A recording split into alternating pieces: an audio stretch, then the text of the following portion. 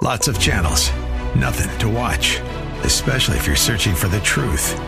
It's time to interrupt your regularly scheduled programs with something actually worth watching. Salem News Channel. Straightforward, unfiltered, with in-depth insight and analysis from the greatest collection of conservative minds like Hugh Hewitt, Mike Gallagher, Sebastian Gorka, and more. Find truth. Watch 24/7 on snc.tv and on Local Now, Channel 525. The following program is pre-recorded. Welcome to Relationships Under Construction, a program designed to help teach youth the blueprint for strong future families. Sponsored by Friends of Relationships Under Construction. To learn more about the topic discussed today, log on to relationshipsunderconstruction.com. Now, here's your host, Catherine Wood. Welcome to Relationships Under Construction, or as we like to call it, RUC. For over 3 decades, RUC, a nonprofit organization, has been working alongside students, families, school districts, and homeschool educators, teaching skills to prepare our young people for a life of success, stability, and optimal health in the present and in the future. The RUC curricula provide a whole-person approach to rounding out our children's development for a successful adolescence and adulthood. We present medically accurate information on how to achieve optimal health in the area of relationships and family. We'd like to invite you, we'd like to have you invite your young people 13 and up to listen with you. Send us your questions through our website at relationshipsunderconstruction.com under the contact section. And you can also listen to past programs there by scrolling to the bottom of the homepage and going to thewordcolumbus.com under local programming. Well, Patty is with me again today. Patty Caudill, welcome. Thank you for having me back. And would you please share a couple of student comments? We love those student comments. Yeah, we do. This one is from a female from Athens County, an 8th grader. I like that this presentation helped me to learn a few things to not to do in the future relationships and what is safe. I learned extreme jealousy is a red flag. Some STDs can be deadly, and saving sex for marriage is safer. I think the presentation was pretty educating and helpful. That's great. A male, also from Athens County, who was an 8th grader, probably in the same class. I really like the hands-on activities more than anything. I learned that condoms can be useless, how many STDs there are, and the emotion that can happen with teen sex. I think the presentation was very good and informational. And then our last one here is from a 9th grader from Morrow County. It opened my eyes about the consequences of premarital sex. I didn't even think about all of them.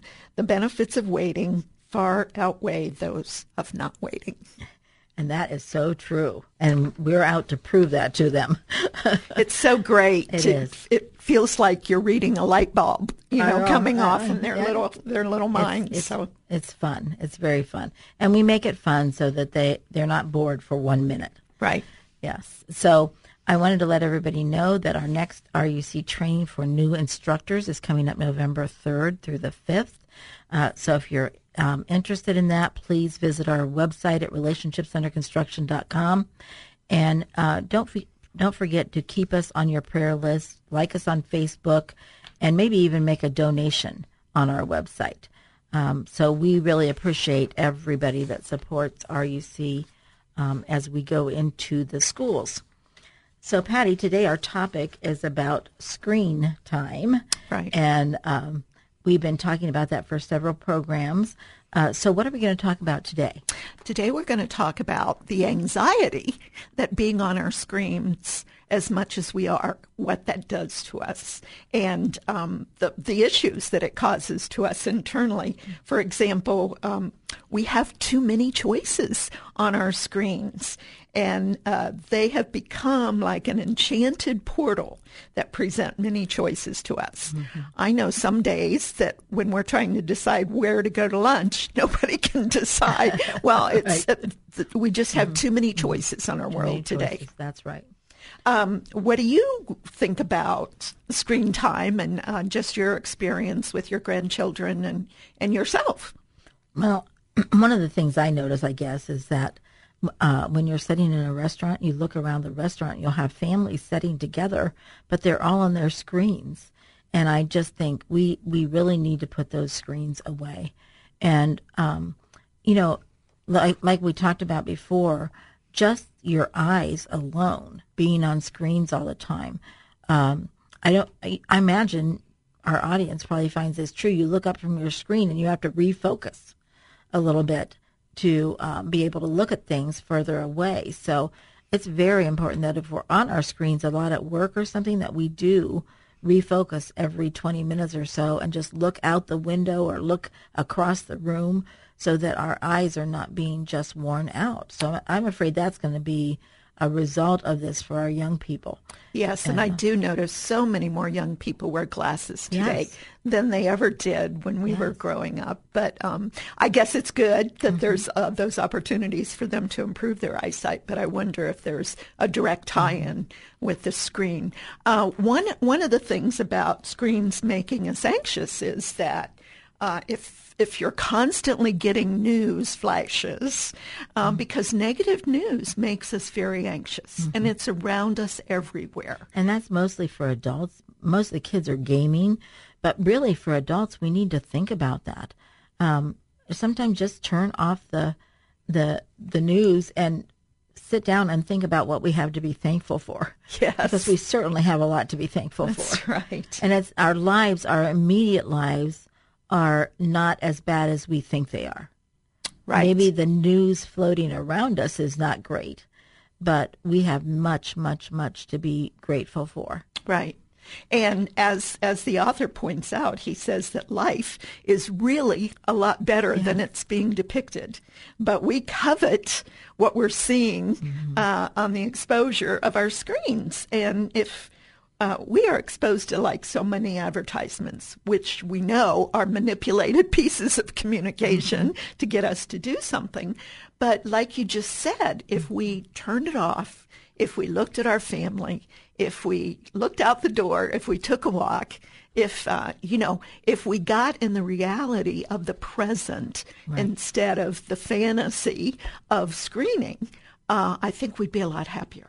Yes, I definitely do. And let me add just something to that. You ask about, kids. And one of the things that I think that we need to be really aware of, if you remove your child's screen from them and they get upset, just try an experiment and see if they're over anxious trying to get it back, if they're manipulative trying to get it back, if they're throwing a fit, if they're not acting in a way that's proper because you put the screen away, they could be addicted to that screen.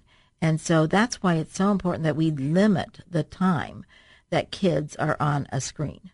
And remember, you got to count the time they're on a screen at school. Right. Yeah. And so if they're on a screen all day long and all night long, that is just not helpful for their brain development. And we're not going to have as smarter kids because of that. Right. Right. And so we really need to watch that they're not addicted. Right. And what they're saying, what the author was saying also, is that social media posts read like a modern day fairy tale. I mean, you and I grew up on Cinderella and Disney, but the posts that they're seeing on Facebook or TikTok or Instagram, those are shots that have been number 25 of their shots to make it look a perfect selfie so that they can be a winner. And then they edit it, and so that it looks even better. Right. So, and some of the respondents said that they need more than 20 likes to feel good about a selfie. And if they're doing a selfie every day, what in the world, Right. It's just not a good thing. Right. And, of course, then there's video games. And 90% of teen boys play. But I was surprised to see that 83% of girls play. So not just play, they're hardcore gamers. Right, right. And there's all these multiplayer online role-playing games. And in fact, a friend of mine said that her son, who is an adult, texted her and said, I'm playing blah, blah, blah game. If you want to come watch, here's the number. So she dialed in to watch him play this game. And I thought, wow, our lives have really changed. Yes. Instead of going to soccer or baseball, we're now watching our kids play multi-player online games. But I will say a positive to that. Our 3 of our grandchildren are cousins, and they don't live in the same house, obviously. And so, they are allowed like 30 minutes to 60 minutes a day to play games together, and they dial in together, and so they can spend time together as cousins. So there are very many advantages to it, too. So we're not saying everything's bad on screen time, just to be careful. Right. Well, there's even an app that now allows you to FaceTime your grandparents or whomever and watch cartoons or something with them in the morning. There you go.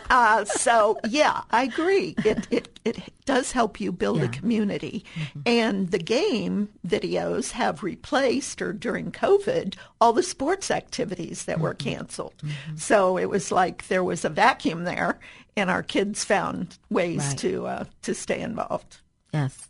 So there's good things and bad things about games. So we don't want to sound like that we're just looking at the negative, but we are saying that this causes more anxiety in our lives if it's not managed well.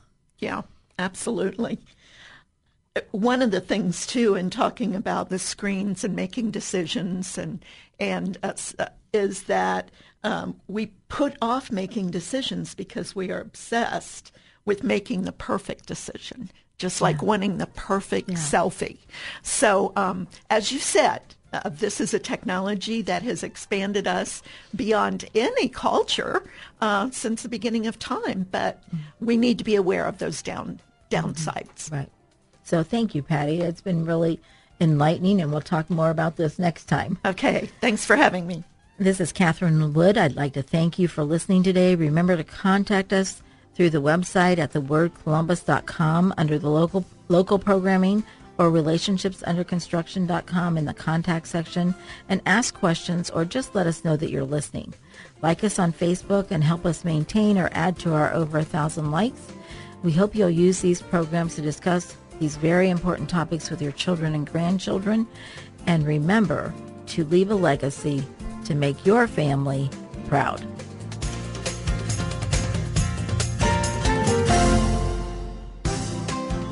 You've been listening to Relationships Under Construction, a program designed to help teach youth the blueprint for strong future families, sponsored by Friends of Relationships Under Construction. To learn more or for comments or questions, log on to relationshipsunderconstruction.com. Tune in again next week at this time for another edition of Relationships Under Construction.